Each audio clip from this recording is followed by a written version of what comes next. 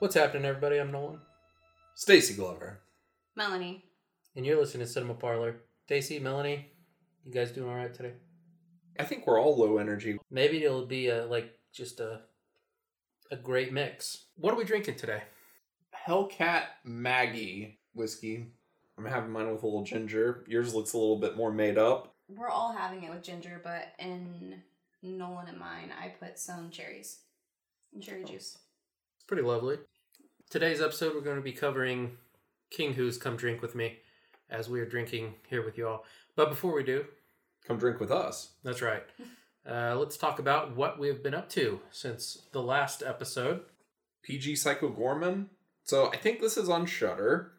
Conceptually, it's kind of like if an 80s bad guy, like Skeletor, if he was stuck on Earth and wanted to conquer it. Okay. Like he's just a fucked up space demon lord thing and murders a lot of people, gets friends with kids, hunky guys. It's from the guys that did The Void, which I thought was okay, but like the effects are pretty good in that film. The effects are good here. I like the tone. It's a funny, fun film. So I do recommend it. Yeah. My friend Ben, shout out to him, he also recommended this one. Aside that, I started Elden Ring, which I'm enjoying. I don't love it, but I do like it. And I am compelled to play it, but I don't know if that's because it's like a big game in social discourse or if I'm always having a good time. But I do like it. Do you like the Souls-style games? I love Bloodborne. I think Bloodborne is a phenomenal game. The other Dark Souls I haven't spent that much time with. I've dabbled a little bit in one. I think 2 was the first one I played. I could go back and probably play through those and get some enjoyment from them. My issues with this game are very much I feel like the combat's not as tight and the camera pisses me off and I wish there was more to do in the world. But that's just me. And I am in the minority. This is a sidebar thing, but you told Nolan and I about this kind of pop culture thing within the game. Souls-style games are not my thing. I don't play them because I wouldn't be good at them and I wouldn't get enjoyment, so I would just die a bunch and be annoyed. You like more story-driven stuff. Yeah, it's just not my thing. The Souls games have good lore, but their delivery of that lore is... Like, I think those games work better if you get on the internet and kind of find somebody that's compiled all the lore and, like, get your story that way. There's a ton of awesome YouTube video compilations that do that. I mean, they do that with all series. Yeah. Like, you can find anything. But the thing I want you to talk about, just because I found it really interesting and wholesome in kind of a toxic gaming community, especially within this style of game, the Let Me Solo Her. Oh, yeah. There's just this player on Steam called Let Me Solo Her that just is a naked man with 2 katanas with a jar on his head that helps people kill, like, one of the main optional bosses. Yeah. I just found him entertaining. So, people can, like, summon him? Yeah. You get, like, an item. So, since we play on PlayStation, like, I could leave, like, a mark somewhere and he could summon me into his game. Mm-hmm. But it only works in, like, what, dungeons if you're at the boss? Yeah, if you're at the boss, usually, yeah. So could you go into Nolan's game, defeat a dragon or a boss or whatever, would he get the souls? Like, would he get the rewards? Yeah, but there's also... If whoever summons gets the prize. Yes, but you go into other people's games, you get runes, I think. Like, you get to level up, but I don't think you get, like... any of those items, but you can leave items. So that's another thing so Let Me Solo Her, that's a nice thing. Mm-hmm. There's a mean thing going around where people that play on the computer have like data mined the game and found like a pair of forbidden underwear. It's an asset in the game. It's an armor piece, but it's a banned item because it's not supposed to be in the game. So what they do is they enter people's games and drop the underwear. Nolan, and on your pickups... You need to put this in the thought box because you would put on those underwear. I would. Absolutely. So in the when you pick items up, so you don't know what you're picking up. It just glows. Right. So, like, I can enter Nolan's world and, like, leave, like, a sword or something for him, and he doesn't know what I dropped. He just knows that it glows. So these people are picking up these forbidden panties, and then they get banned from the game, so they can't play anymore. Nolan, do you think you'll ever enter a situation in your life where you can say that? Let me solo her? That's a cuckold situation, I have to imagine. Good stuff. Melanie? I finished Assassin's Creed Odyssey. I'm now playing Mass Effect Andromeda and Stardew Valley, and I'm really enjoying my time. It's very calming. Stardew Valley, the music's great. And I'm rewatching Frisky Dingo again. Like, I'm not doing anything very exciting, but it's very relaxing and nice to me. Sometimes you just need those things. And I did watch a bunch of films in preparation for this, thanks to you. Nice. So, yeah, I'm excited to talk about this film today. Oh, yeah.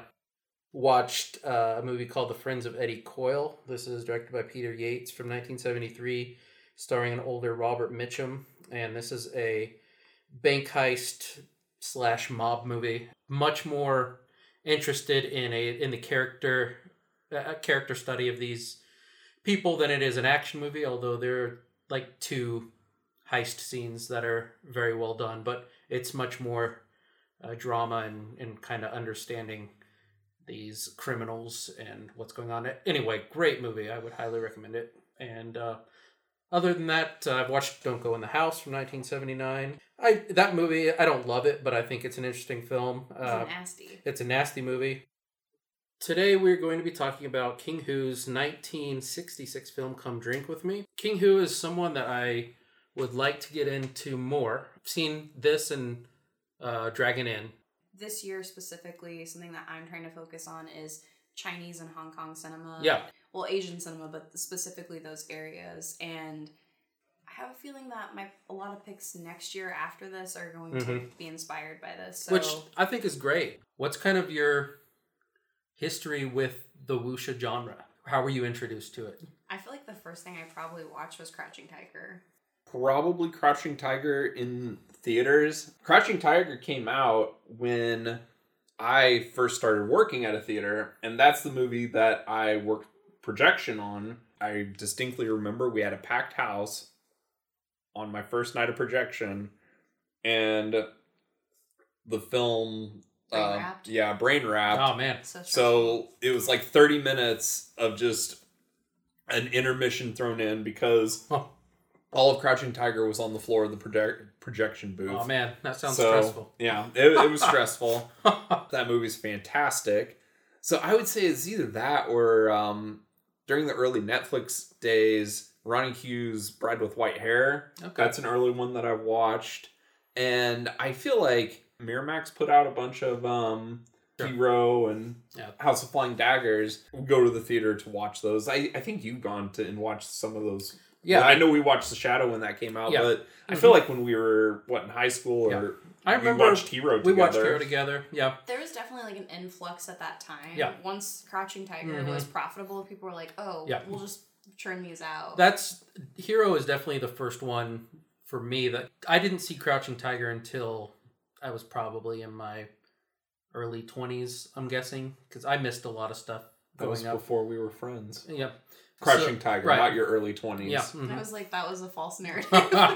No, because... No, I understand what you mean now. Yeah, but yeah, Hero would have been my first foray into the genre, and it was something I really enjoyed, but I didn't really learn much about it until film class, so it's something that I've kind of grown a liking for over the years. You two took Asian film history together, correct? Yeah. Was this did they have a section where they covered Yes, this? Absolutely. That's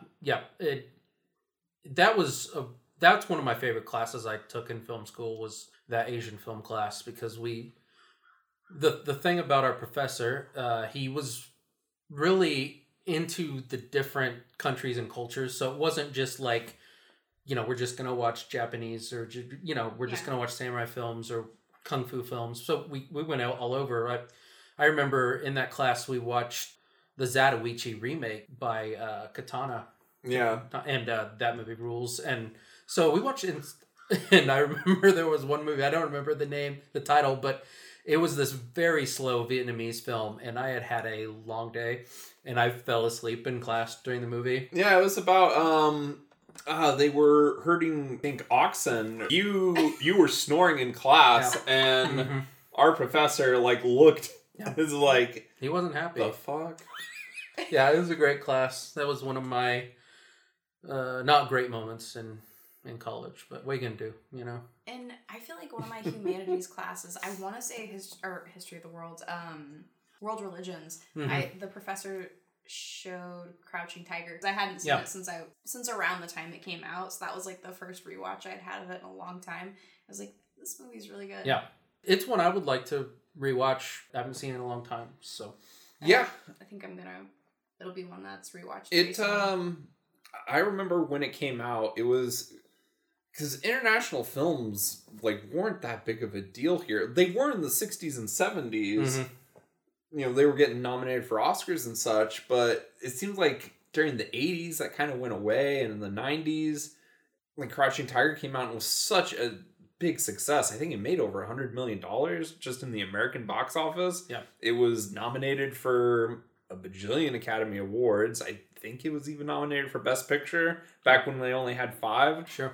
Schools and all sorts of artistic societies and Mhm. stuff, they would be taking their students to this film because Yeah. it's culture from a big, presented by a big studio. And I mean, it played in the town Stacy and I are from. I mean, we grew up in a population of 3,000 people, and that played in our small little hick theater. That's how much money and the impact that film had. Well, and my brothers were very into foreign film, but my mom, it's not that she wasn't into it. It's just whenever Crouching Tiger came out, she was like, I've got to watch that because it was such a big deal culturally at the time. Well, and because of that, those first 2 Wuxia Yimou films, Hero and House of Flying Daggers, were well received over here too and got theatrical releases. Absolutely. Pretty cool time. Yeah. Mm-hmm. I'm going to go on a run of some history here. Can I interject? Interject, sure. Wuxia genre. So this is known, well, the definition is martial chivalry. A strict code of honor for the swordsman. The swordsman inhabits a fictional world referred to as Zhanjin. I'm sorry. This is gonna be another episode of Apologies. issues for me. Swordsmen interested in worldly reward. The wuxia stories have been around for centuries.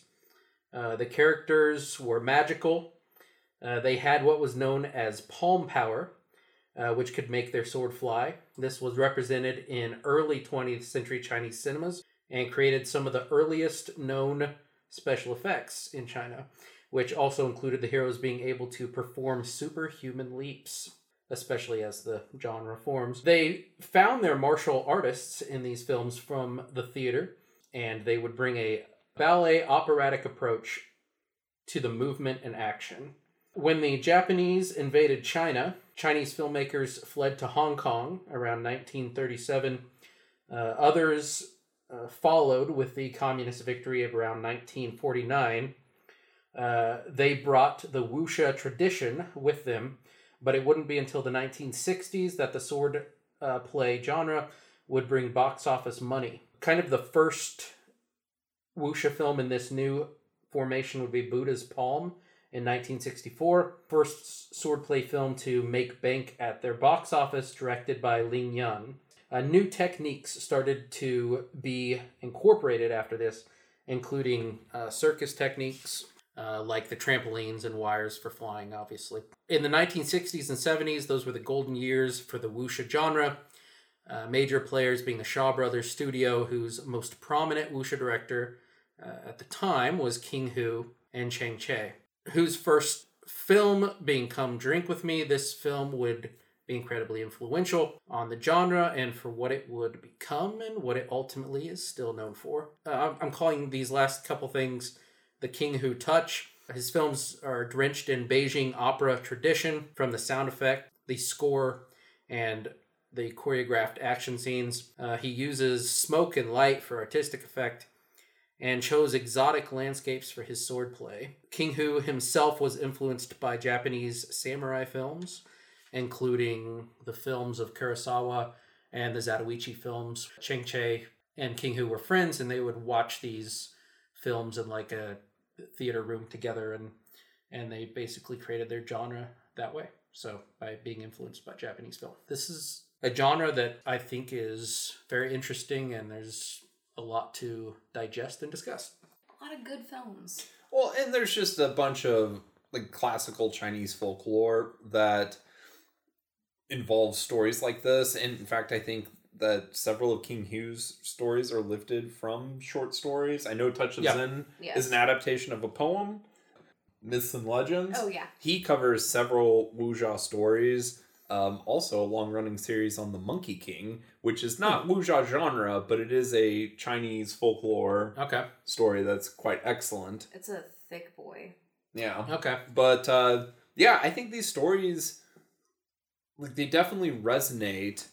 Especially, it seems like a very big thing in their folklore is like the lady hero, and not just like Mulan or the movie that we're talking about today. But it seems to be a theme that pops up from, at least from the stories that I've listened to or read. No, that's a good point. And some of whose other films, like Dragon Inn, there's a very prominent female character. Touch of Zen. Kick ass. I haven't seen Touch of Zen. So you talked that the Japanese films inspired his style, which I can absolutely see as far as like how he's staging his action and such. I also think that it looks, and I know that these films are also inspired by the Japanese cinema, but the Italian Westerns, especially in the way that he builds tension and does character introductions.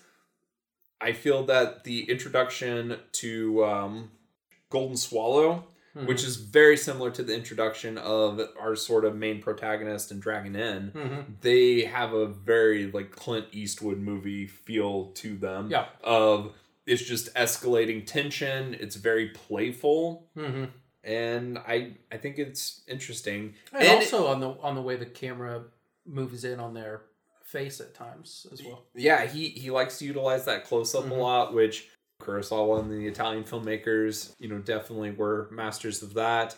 And I really like his style and the tricks that he would use, and his influence just expanded from this film. Definitely the telltales of the way he's moving his camera here. The camera is almost like its own character within his canvas. He does these big sweeping motions, and even so in the next film, Dragon Inn, there are some shots in that I really don't. I want to see what his setup behind the screen was, because there's things that he's like going through. Like he'll go up a level in the inn, and then people walk in front of the camera. So good, yeah. It's crazy to me, but it's not only the movement of the camera; it's the layering behind everything, that his framing composition.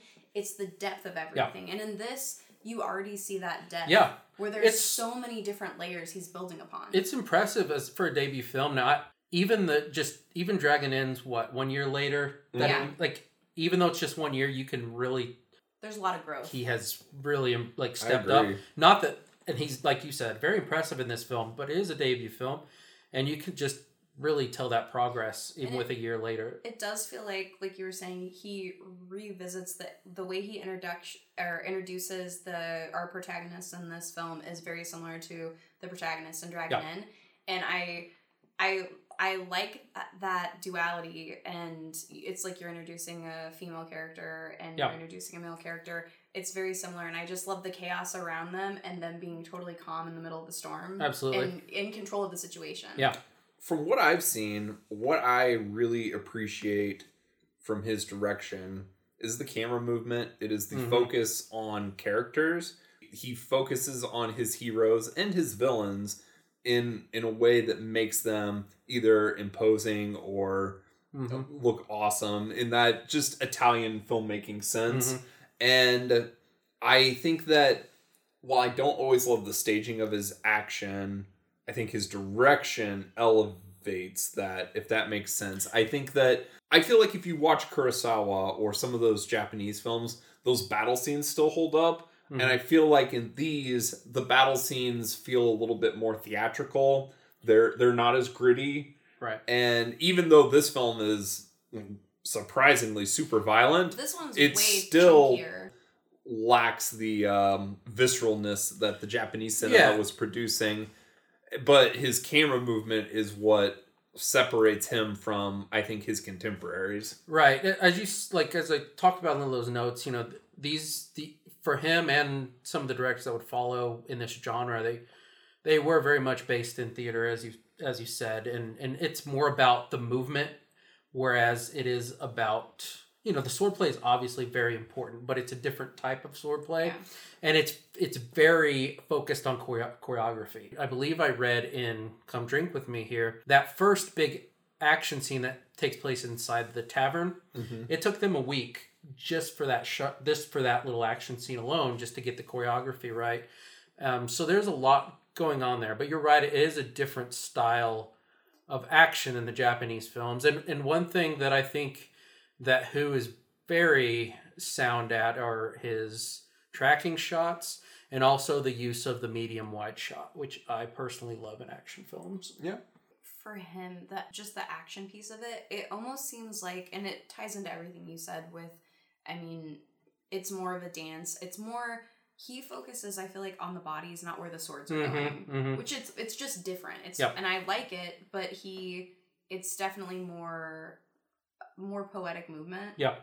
And I think it's another thing to point out for these films and for like what would be Shaw Brothers known for more their kung fu films, like the action choreographers were just as important as the directors in these movies, because they would spend just as much time with the actors, if not more than what the director would spend.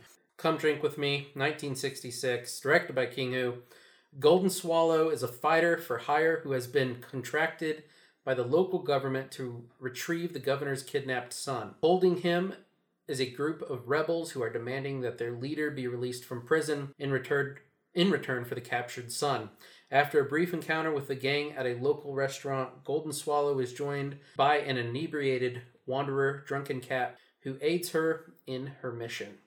Who we've got starring here, and I do apologize in advance, we have Chang Pai Pai as Golden Swallow, Elliot Ngok as Drunken Cat, Chin Hung Lee as Jade-Faced Tiger, Yoon Saitin, Yoon as Jade-Faced Tiger, his man. No, I think it's interesting because like they have a different actor listed. No, so sometimes the name is different. So and that's just normal with it. So like Drunken Cat is listed like on IMDb and Wikipedia as Yui Ha. Interesting. Yeah, but like the actor that I really like from Dragon Inn and Touches In, his last name could be Bao or Ping. Okay. Mm-hmm. So it just switches. And I don't know if you say it the same way, but the way it's spelled is different.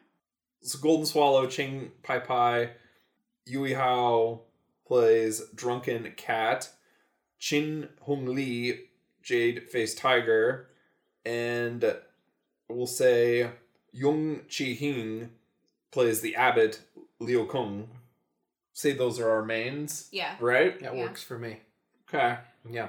All right. So let's get into this. As always, my notes are not the best or most comprehensive, but feel free to talk when you would like. Oh, Jackie Chan's in this film. Oh, really? As an extra. Very nice. We have the 5 Deadly Tigers. I'm guessing that's the name of the gang here. I wrote that down. I don't. Yes. Yeah. Okay. How do they compare to the 5 Deadly Venoms to you?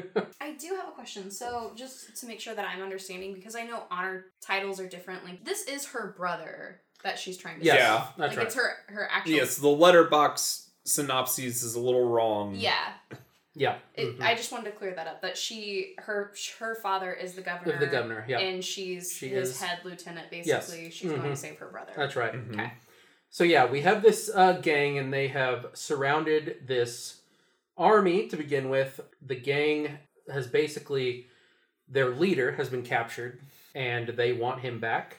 So they surround them, release your prisoner back to us. They say a fight scene starts the film. It's very violent. I enjoyed the staging, the choreography. It's very bloody, as Stacy mentioned early on. Chunky. Yeah, going from his films that he did after this, like this definitely has the Shaw Brothers touch that some of his other movies don't. Whenever that hand came off, I was like, oh dang. Because I don't even know if you see blood really in the other films. Like, It's very minimal. Yeah. During the sequence, there's a beheading. There Like it a is. head just There's rolls. a head that, There's yeah. a head rolls. Yeah. There's a lot of slices up bellies. Yeah. There's a lot of blood splatter. Really thick red blood. It is violent in the way that their kung fu movies Yes. are. Yeah, no doubt. We have this action scene to start us off. Deadly Tigers essentially kidnap Master Zhang, who, as we just talked about, he is the governor's son. Kidnap him. They actually torture him a little bit. They are wanting the governor to know we have your son. We want our leader back. We give you 5 days or whatever we'll make a trade with you. And so that's kind of our setup here. Bandits, when they are writing this letter to the governor, they talk amongst themselves saying that they're not really scared of who they would send, except if they send someone by the name of Golden Swallow. And at this point, the film shifts to a restaurant, or I called it a tavern. We get introduced to Golden Swallow, and as Stacy said, very good introduction here. Golden Swallow has been sent by the governor and to deal with these bandits and bring back Master Zhang, who is she is his brother. They believe that she is a man. So that's something that's weird, because Dragon Inn does this too, where the lady is, everyone thinks it's a dude. And in this film, it is very much played off, like, intentional, and there's kind of a reveal scene of her, like, taking her hair down, like, when she's getting ready to go to bed. Is the audience supposed to believe that she is... I don't think so.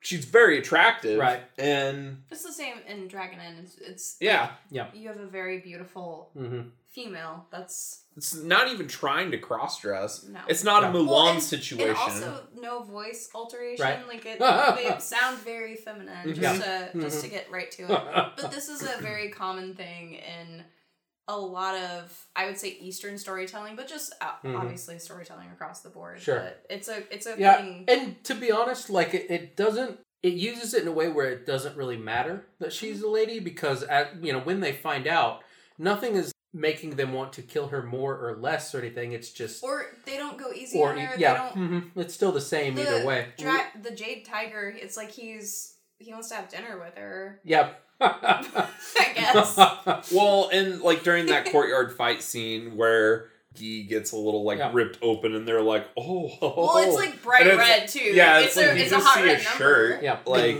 but they act like it's a scandalous thing. That's about as, like, tawdry as the film gets. Sure, yeah.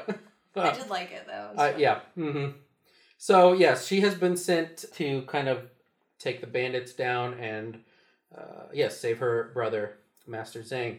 As she's in this tavern, we meet another man who comes into the tavern to get out of the rain, needing some wine. He appears to be a very drunken individual. At this point, we have our second kind of big action scene here. These bandits are in the tavern, and they figure out who she is, or who he is at the time. The Tiger Gang. Yeah, the Tiger Gang. Mm-hmm. And we get a nice little action scene in here. What'd you guys think of this scene? Yeah, so the Tiger Gang, I think that the guy who is in the inn, is that Smiling Tiger? Yeah. Yes. But often they refer to each other as numbers, like number 5. It's the 5 Tigers. Yeah. So, and number 1 is their leader, Jade Tiger, who's been taken. That's right. He's number 2. Yeah. Number 1 is the guy that we don't ever see until the end. Yeah. Yeah. So I enjoy this action scene a lot. I think he does a very good job with the smaller location, and you start to see a little bit of the fantastical come through, where she dares them to, like, throw objects at her, and she's able to either throw them or chop them or do certain things. It's pretty cool. It's like they're throwing these coins, and that's right. She keeps catching all of them. Yeah. And it's he does again, there's so many influences that you both have already talked about, but he does such a good job of making her seem like such a badass just right out the gate. It's true. Yeah. It's a really good scene. Yeah. So I like that stuff quite a bit. And ultimately, she teaches them a lesson and they like get out of there and she rents a room for the night. They don't learn their lesson though because they don't. Coming. They keep coming back. They should learn their lesson, but yeah, they keep coming back. I'm going to skip a little bit ahead, so if you guys want to say anything in between here, please do. Yes. I do like Drunken Cat. Yes. His introduction, I think that's something that, from the King Hugh films that I've seen, it seems that is a thing that he likes to use, the unassuming person who is secretly a badass. In Touch of Zen, there's a blind person. In Dragon Inn, the brother and sister kind of played off as goofs. Well, the brothers kind of played off as a dork. Yeah. Yeah.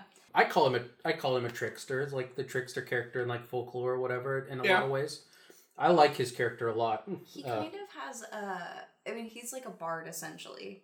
Sure. It was like dandelion energy. Mm-hmm. Not this sequence, but the next time we kind of get introduced to him where he's singing for wine. Yeah, definitely. So I'm skipping to a scene here that's quite troubling. The leader of the five deadly tigers here, he kills a child monk. They're like talking inside this temple that they've kind of taken over. He warned that monk. He did. He warned the monk, keep everyone away. And he hears somebody through the wall and just throws one of his poison darts and nails him right in the face. It's a pretty brutal scene. Yeah. It is very gruesome. And you just have a child screaming for their life. Yeah. He's out there and the monk is like, do something to save him. And the leader, or the number 2, he's like, nah, kill him. And so he just has this dude. Super violent. It skewers him. Yeah. And blood just like splashes up. Yeah. It's pretty intense. brutal. I was shocked. Like, he's a young kid and he's super young.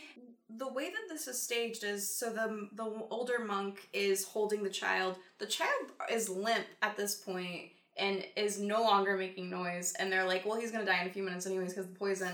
And blood's just like, his face is a wreck. So the kid's just limp and the monk's like, please save him. And they're like, no. They like kick the old man away and then they skewer him. There's a pause and then blood splatter. Yeah. It's so dramatic and shocking. Something that is interesting about the movie, you don't know starting off who you're supposed to be rooting for. So the introduction of the five tigers, it's like done in a very dramatic way where it looks like this guy's a badass, the albino guy. And especially it was confusing at first for me because the other 2 King Hugh films I watched were very anti-authority. So that this film is about the government like coming after these bandits. It took me a little bit to figure out who we're supposed to be rooting for in the movie. And this does a good job of illustrating like, oh, these guys are fucking evil. Yeah. Like the monk says, you are cruel. Yeah. Yeah, I had that same notion because we're introduced to number 2, the Jade Tiger, and you're like, oh, okay, this is taking place of, I forget the actor's name, but in Dragon Inn he has the really big toothy grin. Oh yeah. Yeah, it's like, oh, he's taking place. He's our badass helping the female protagonist, right? No, he's just an evil mofo. He's just evil, the worst evil. What I have next is one of my personal favorite scenes in the film.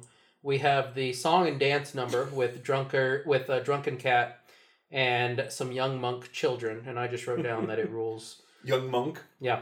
I like musical numbers that show up in movies that I'm not expecting it, and especially when they're directed like musical numbers. Yeah. This was putting off some like Tokyo Drifter vibes. Oh yeah. That's a good call. What I enjoy about this is it happens and then we have a break and we have some talking and then like 2 more songs happen after. Like it's probably a good like close to 10-minute scene and all I would guess around in there. Maybe 7 or 8, but somewhere in that range. The third song that we get, because it has the code or whatever for her to... Yeah. He's talking to her but not talking to her. I really liked it. Yeah. I thought it was really clever, and the song was nice. Yep. And I have to say, as someone who is easily annoyed by child actors and usually has issues with them, I thought these kids were precious. You don't like children? No, I have issues with them a That's lot of why times. don't ask him about Hook. Oh. I don't even want to talk about that. But these kids, you know what? I like their spunk, their spirit, Their hair. their hair. Yeah, I know. Absolutely. And they just wanted some food, you know? They wanted a pork bun. Yeah. I don't blame them. I like a pork bun. Yeah. Well, and they wanted Drunken Cat to get some wine. Yeah. Well, the one. He was trying to settle up their tab. Yeah. Nice innkeeper. Mm-hmm. He's like, it's fine. Yeah. During this whole scene here, we have a great line here that says, I think Drunken Cat says this at the end of one of his songs, I believe. In a wine gourd, I find my greatest love.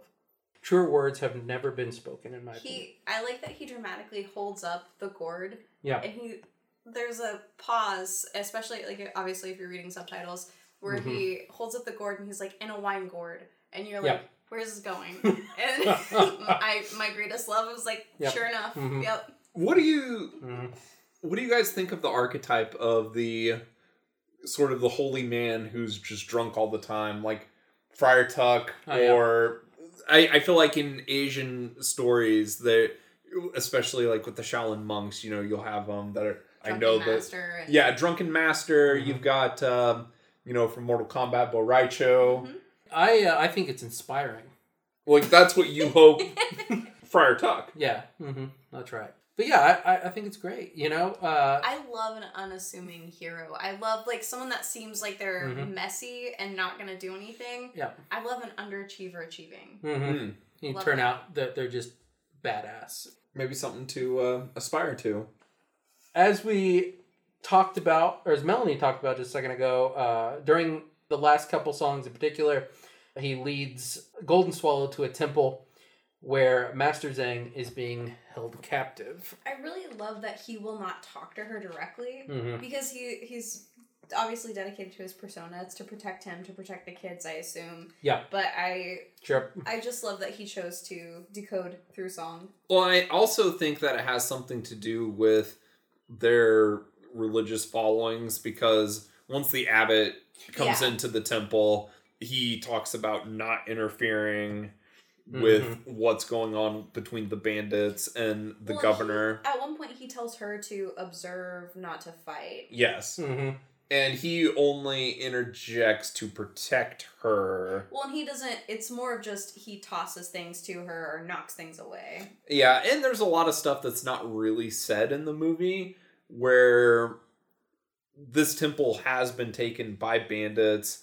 They're against the temple's will if, you go by the reaction of the old man to the child's death. And by the end of the film, like, they're part of the party that's, oh, goodbye, everyone. Thank you for your help. Yeah. So they liberate the temple. From this point on, we get quite a few action scenes and a lot of ins and outs here. So we get the Jade-Faced Tiger and his bandits. They're at this temple. As Golden Swallow enters, she tries to, disguise herself where she actually looks like a woman this time. But she's figured out pretty fast by Jade-Face, and so they find out Golden Swallow is in fact a woman. We get a fight between Jade-Faced Tiger and Golden Swallow outside the temple. You guys can talk about this anything you want here, but I'll just say that towards the end of that battle, Jade-Faced Tiger ends up shooting a dart at Golden Swallow, poisons her as the battle ends.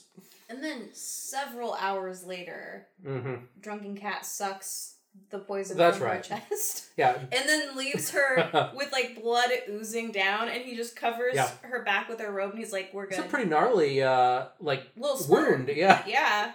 Yes, good makeup. It's all blackened and it looks really cool. Yeah, so as she's about to pass out or whatever, Drunken Cat kind of saves her. This pacing kind of reminds me of the Leone Eastwood westerns. Yeah. Sure. Where, because it seems like in each one of those, there's a sequence where the bad guy gets the upper hand on him, and he just gets the shit kicked out of him. Kind of reminded me of that. Yeah. Golden Swallow and Drunken Cat have a really good chemistry, but obviously there's never anything romantic. Right. And I really like that. Yeah, and that's a common it is thing a good- in a lot of these films. a good setup where, like, helping each other out, but yeah, there's no But love like interest. they're both very attractive They are. people, Mhm. and he like there's a point where, which I'm sure you're gonna talk about, where the bandits come back Right. and Mhm. she's still woozy from Yeah. the poison, and he keeps grabbing her as she's fainting. There's some really good chemistry, but I like that it's platonic. Sure. And as you just said, we'll talk about that, as really this is the first time we see, like, Drunken Cat show off that he is in fact a badass. Yeah, a Jade-Faced Tiger sends some bandits out, and they kind of figure out where she is located, and there's like 5 or 6 of them, or 5 of them, whatever there is, and yeah, Drunken Cat disposes all of them pretty quickly. With the very special green bamboo stick Yes, spear. that's right. So yeah, he takes them out. Then he goes back to his trickster ways, and he goes back to the temple. And basically, this was another one of my favorite lines. Like, he goes up to Jade-Face Tiger, and he's like, "I've brought you some corpses." And he's like doing his weird posture where he's just bumbling around. Yeah, it's really good. So basically, I mean, he makes up, a story that Golden Swallow is the one that killed him, and that the dart wasn't poisonous enough, and that she's still out there roaming the woods and everything. Mm-hmm. So all that happens. Jade-Faced Tiger's pretty upset because some of his best men died. Particularly, it's Smiling Tiger, Yeah. right? Or Number 5. Yeah, number 5 gets Yeah. killed. Mm-hmm. So it's at this point we meet the Abbott character for the first time, as he comes in with when the bodies are being put in the caskets and everything. What is his exact? What is he? He's an abbot. So What does that mean? The leader of a temple. Yeah. Okay. He's an evil abbot. Yeah, and there's very much a separation of, like, church and state, Mm-hmm. where the monks don't really get involved in worldly affairs, and the monks are left alone for that. Yeah. So the abbot tells Jade-Faced Tiger and his gang. He tells them who Drunken Cat really is at this moment. Abbott basically, he does tell them that Drunken Cat is his brother, and they I think that this is brother in the sense that they're quote not... quote unquote brother. This is like, again, the honor honorific titles. They both were under the same master in their temple, and they learned and trained together. Yeah. So... They got a Kinryu Yes. sort of Akuma And I think that thing going on. this lends into Drunken Cat later not really wanting to fight the Yeah, he abbot doesn't want because to kill him, or Yeah, he because- gives him multiple choices to leave. I think he's very... Again, there's a lot of duality in the story. Mm-hmm. We find out Abbott has killed their master, so he's angry about that. But then also, it's like he trained him. The reason why he's as good and as strong as he is because of him. Yeah. So it's a lot of duality. Yeah. And so, as you just said, and I'll go as we first are introduced to Abbott, he claims that Drunken Cat is the one that killed their master, and that's why he has the bamboo staff. Obviously, we find out that's not Accurate. an accurate story. So the bandits, I'm going to skip ahead a little bit. So if there's anything you guys want to say between this, so as all that happens, we get to a point where the bandits have met with the army, and they've decided to make a trade to get their leader back. And so they give their leader back, and then Master Zhang is given back to the governor. As this happens, Drunken Cat is under the cart that has their leader in it, and he kind of comes up out of nowhere, causes the trade to go wrong for the bandits. He sends their leader, and he pushes his cart back down to the army, and this whole kind of thing happens where the bandits are upset. Then they decide to kind of get revenge back on the army and ambush them. Is there anything you guys like to say during all this? Something that I find interesting that's not really spoken upon, it seems that Golden Swallow has an army of badass ladies Yes, that are with her, that's right. and they don't really speak upon that. Mm-hmm. I find that interesting. Yeah. But they're badass They and were cool. they were tearing it up, man. Mm-hmm. And yeah, this is another fight scene that I really enjoyed. Like I said, a lot of tracking shots and wide shots and just all around good choreography, in my opinion. I enjoyed it. Yes, there's, like I said, a battle ensues. And then while this is happening, we also cut to Abbott and Drunken Cat have their fight. So they meet up with each other and we figure out what's going on fully about their master and who killed who and why Drunken Cat has the bamboo spear. Drunken Cat only intervenes because the abbot is stopping Golden Swallow from getting Jade-Faced Tiger. Yeah. Jade-Faced Tiger escapes. He at the end of does. the film. Yeah. He does, yeah. We actually don't see Because his of death. the abbot. Yeah. So yes, they have like a quick little fight scene. Abbott and Duncan have a fight scene. Drunken Cat lets Abbott escape. He gives him a choice, but he doesn't want to kill two him. or three times. Yeah. I don't want to kill you. Just Mhm. go do your thing. Do not interfere with Yes. what she's doing. And he warns him, either change your life and your name, or I'm going to kill you. Abbott doesn't listen. Another fight ensues right after that. Yep. And I really like this kind of last fight where they go to Drunken Cat's home in the forest where he Zen lives. Garden. Yeah, the Zen garden of sorts. And really kind of some mysticism and fantasy starts coming into play. It's never really talked about, but I think I enjoy it for what it is. I tried to look up a thing after this to see if there is a word for this because I recently had to watch. This is random. I had to watch the second movie in the Inuyasha series Okay. for another thing, and there's a character that has a thing on his hand that's like this Yeah. at the end. What you see where they like put their palm out, and it's called a wind tunnel. Okay. In that, I just thought it was really interesting. That I was like, Yeah. I wonder. I tried to figure out like, is there a certain thing this is referred to? But in that show, they just call it wind tunnel, which is kind of Okay. weird. Well, I think what Nolan was talking about in the history of the Mhm. wuxia genre, in those like old stories that people could project Right. their weapons and such. And I think I might be mistaken, but I feel like in Crouching Tiger, it's not shown as like wind, but Mhm. I feel like there are parts where like the weapons are like Green Destiny's not in their hand and he's able to. Yeah. Mhm. But Attack this, it's with like it. you clearly Yeah. see it's like a wind. Yeah, it's. I like the effect. I mean, Yeah, even no, for I the did time, too. I thought it looked pretty cool. Yeah, it looks good.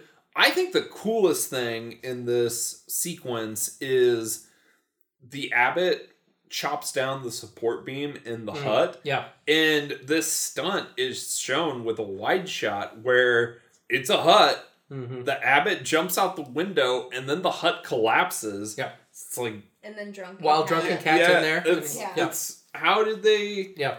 It was pretty wild. how you do that? There's a lot of things that after watching his movie, I'm like, how do you do this? Like, Yeah. I don't understand. And this is again another fairly bloody battle as well. Like Drunken Cat's face is just covered in blood by the end, and as he disposes of the abbot, there's a good blood squirt out of the chest, and then as he falls into the river, just like waves of water splash onto him. I like it. That was like a Sam Raimi yeah, level yeah, bloody for sure. splash. Yeah. Mm-hmm. Drunken Cat defeats the abbot, and to end the film here, Golden Swallow and the army. We talked about they defeat the bandits.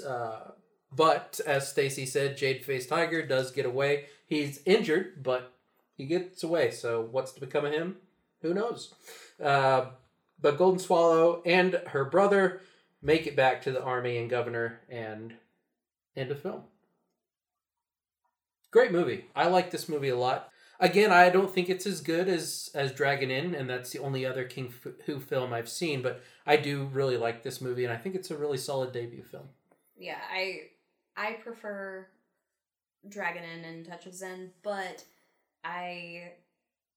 this is a very impressive first film. Yeah, I think that if you're wanting to get into wuxia films or King-Q, it being so influential to the genre and just to see how his work will grow, like the techniques that he uses, I think that this film's awesome. In 2007, the Weinsteins wanted to remake this film, and Tarantino was going to do it. Interesting. And it just didn't happen. Man, that would have been weird. Yeah. Huh. That is pretty wild. Well, and they did a sequel to this called Golden Swallow. Yeah, and I believe that was Chang Che's. I think that was his first wuxia film, and that was also made for the Shaw Brothers. And so, yeah, those two went back to back with this type of story. So, and I'm trying to remember the header on the front, and I could look this up, but maybe you recall. Was Dragon Inn Shaw Brothers as well? Yes. Yes. Mm-hmm. Okay, so it's after Dragon Inn. He splits up with the Shaw Brothers and starts making movies in Taiwan. Yeah. Mm-hmm. Yeah, because by the time that Touch of Zen came out, like, I think the Shaw Brothers had really moved on to kung fu flicks, if I remember like solely correctly. kung fu flicks. Yeah. And the wuxia genre was starting to die down a little bit. It was still obviously going, but not as strong as it was. Yeah. Well, we were talking about it because I was reading when I watched Touch of Zen that movie didn't do too well on its initial release because it was going against Fist of Fury or Big Boss if you're in America. Yeah. Which, like those Bruce Lee films, which is only like 3 or 4 years, but he was a megastar over there.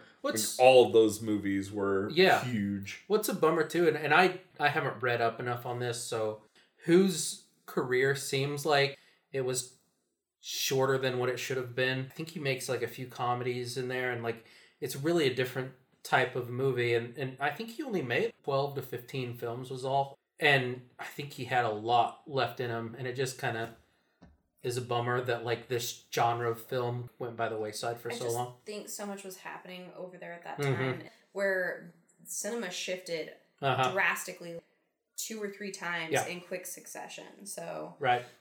Well, and it is strange because he did come up in their studio system, and I feel like a lot of like those directors, they do just work and work and work. I mean, for Hong Kong cinema, I mean, before we get the John Woo that we know and love with like Better Tomorrow, he made 10 or 12 movies that were action films that didn't have his style or comedies. Right. Yeah. And what is, by the time we hit the mid to late 80s, the genre does start to make a comeback in a way. Like you have Chu Hawk, who does Zoo Warriors that we watched, which is very much influenced by this genre, and you start getting some of those films. So it's just a little unfortunate that he couldn't have made more, but I'm glad we have the ones we have, and this was a great start. So do you guys want to get into categories? Let's do it. All right, I will just say my high moment of the film is the fight inside of the tavern.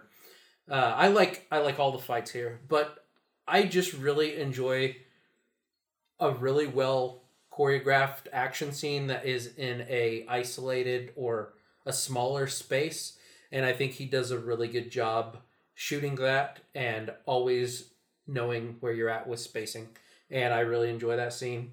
My low moment, I'm going to go just a little bit, like I love this movie, so I'm never really bored, but there's just a little bit where I think the stuff in the forest goes on just a little long. Not too bad, but maybe I would have cut that down just a smidgen.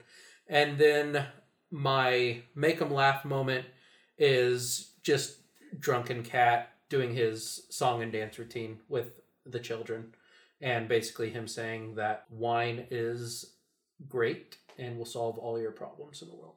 I'm going to say my high point is the introduction of Golden Swallow / Drunken Cat musical number. My low point is that the focus gets taken off of Golden Swallow about halfway to 2/3 of the way through the film and shifts over to Drunken Cat. It seems like this is a technique that Hughes uses where he will shift the focus from his protagonist to a different protagonist and then introduce like a new big bad, which that happens in, I think, all of the films that I have watched from him. And, you know, sometimes it works better than others. This one, I would have preferred a little bit more Golden Swallow. I thought she was more interesting. I love Drunken Cat, but I think that the story with Drunken Cat and the Abbot, that wasn't as interesting to me as Golden Swallows, and it ends with that, so it's kind of anticlimactic for me. I agree. It kind of gets thrown in late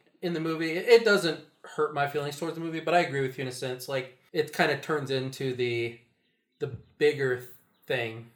Yeah. It feels like smaller potatoes. Sure. Right. My make 'em laugh is just the extreme violence.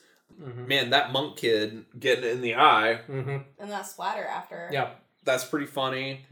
The guy getting his hand chopped off and just holding a hand, that's ridiculous. Yeah. That's pretty good. Yeah. I'm going to say my high, which this is kind of, I've already talked about it. It's his composition. It's and this isn't just for this film. It's for all of the films of his that I've seen.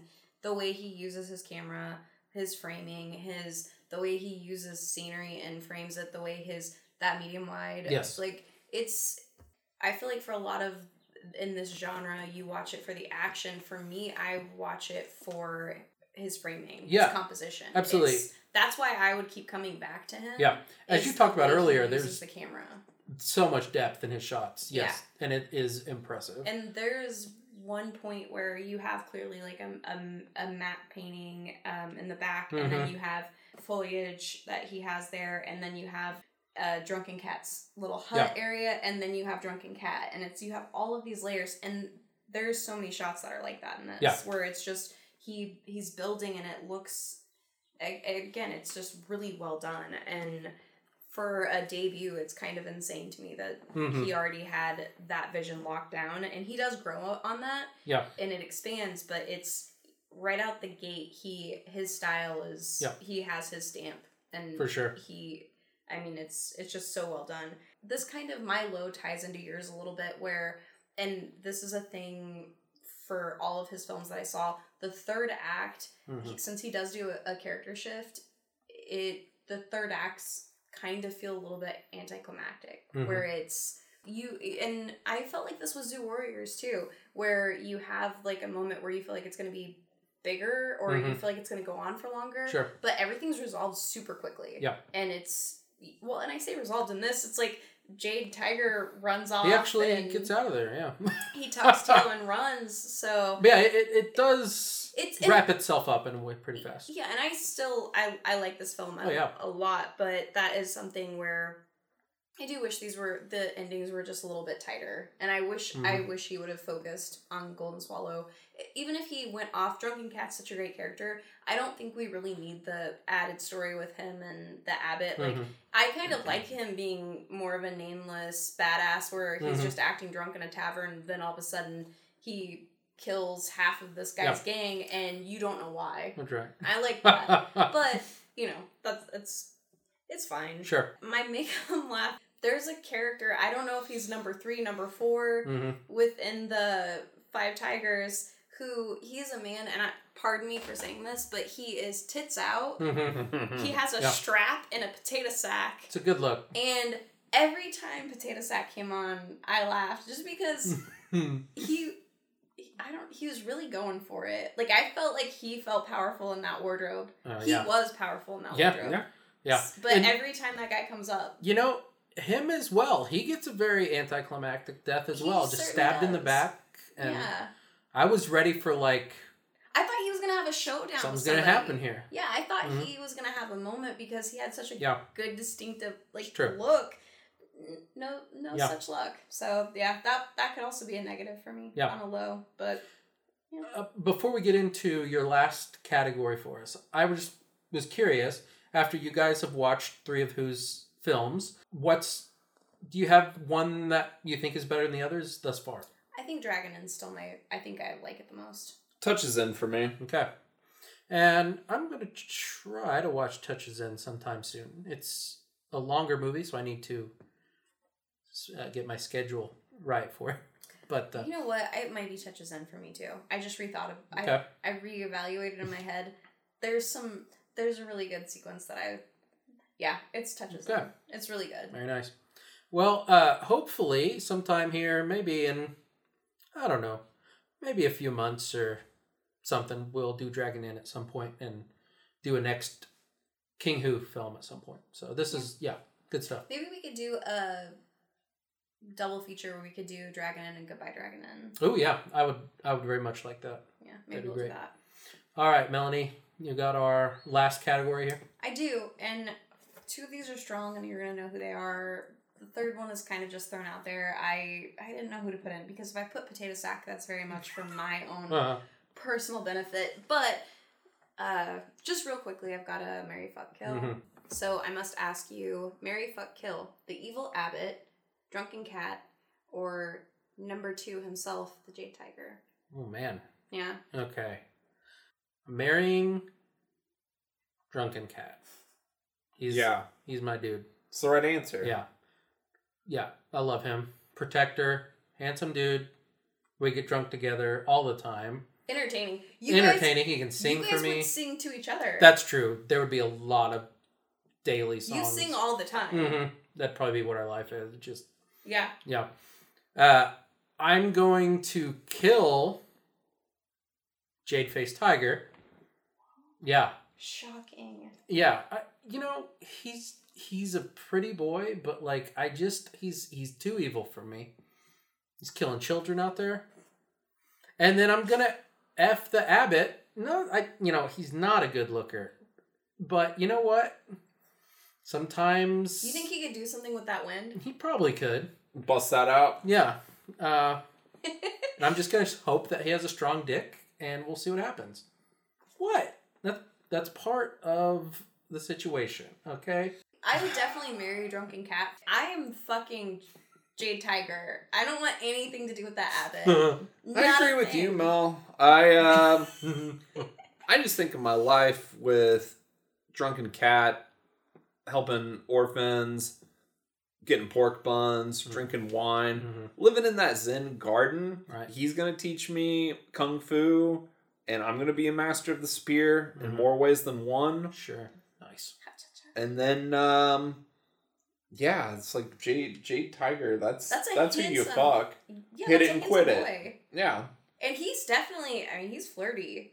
Yeah, he's down to go. Yeah. Down to clown. Maybe I want to try out a robust body like Mr. Abbott. I'll bag it. Bag the head. That's not what this is about. It's not a body thing. It's I'm gonna kill the abbot because Abbot's a shit, Nolan. He is a shit. He's evil. Sometimes I like shitty guys. That is true. I always go back to Blood Simple every time I think of this and your choices. Oh man, I know. All right. Good times, good picks. Except for me, I guess. Yeah. Win some, you lose some. Yeah. All right. Well, good episode, y'all. We'll be back in a few weeks for another one. You can find us on Twitter at Cinema Parlor. You can find us on Instagram at Cinema Parlor. You can also listen to the show on iTunes, on SoundCloud, Spotify, wherever you get your podcasts. Leave us ratings and reviews if you would. I didn't look this week, so I apologize, but if you leave us a review, we will read it on air. I don't care how good or bad, as long as it isn't offensive in the language. So you can find me personally on Letterboxd at Chuck Madden Jr. Esclover84 on Letterboxd. Plastic Werewolf on all social media. All right. And everyone have a lovely and safe week, and we will talk to you soon.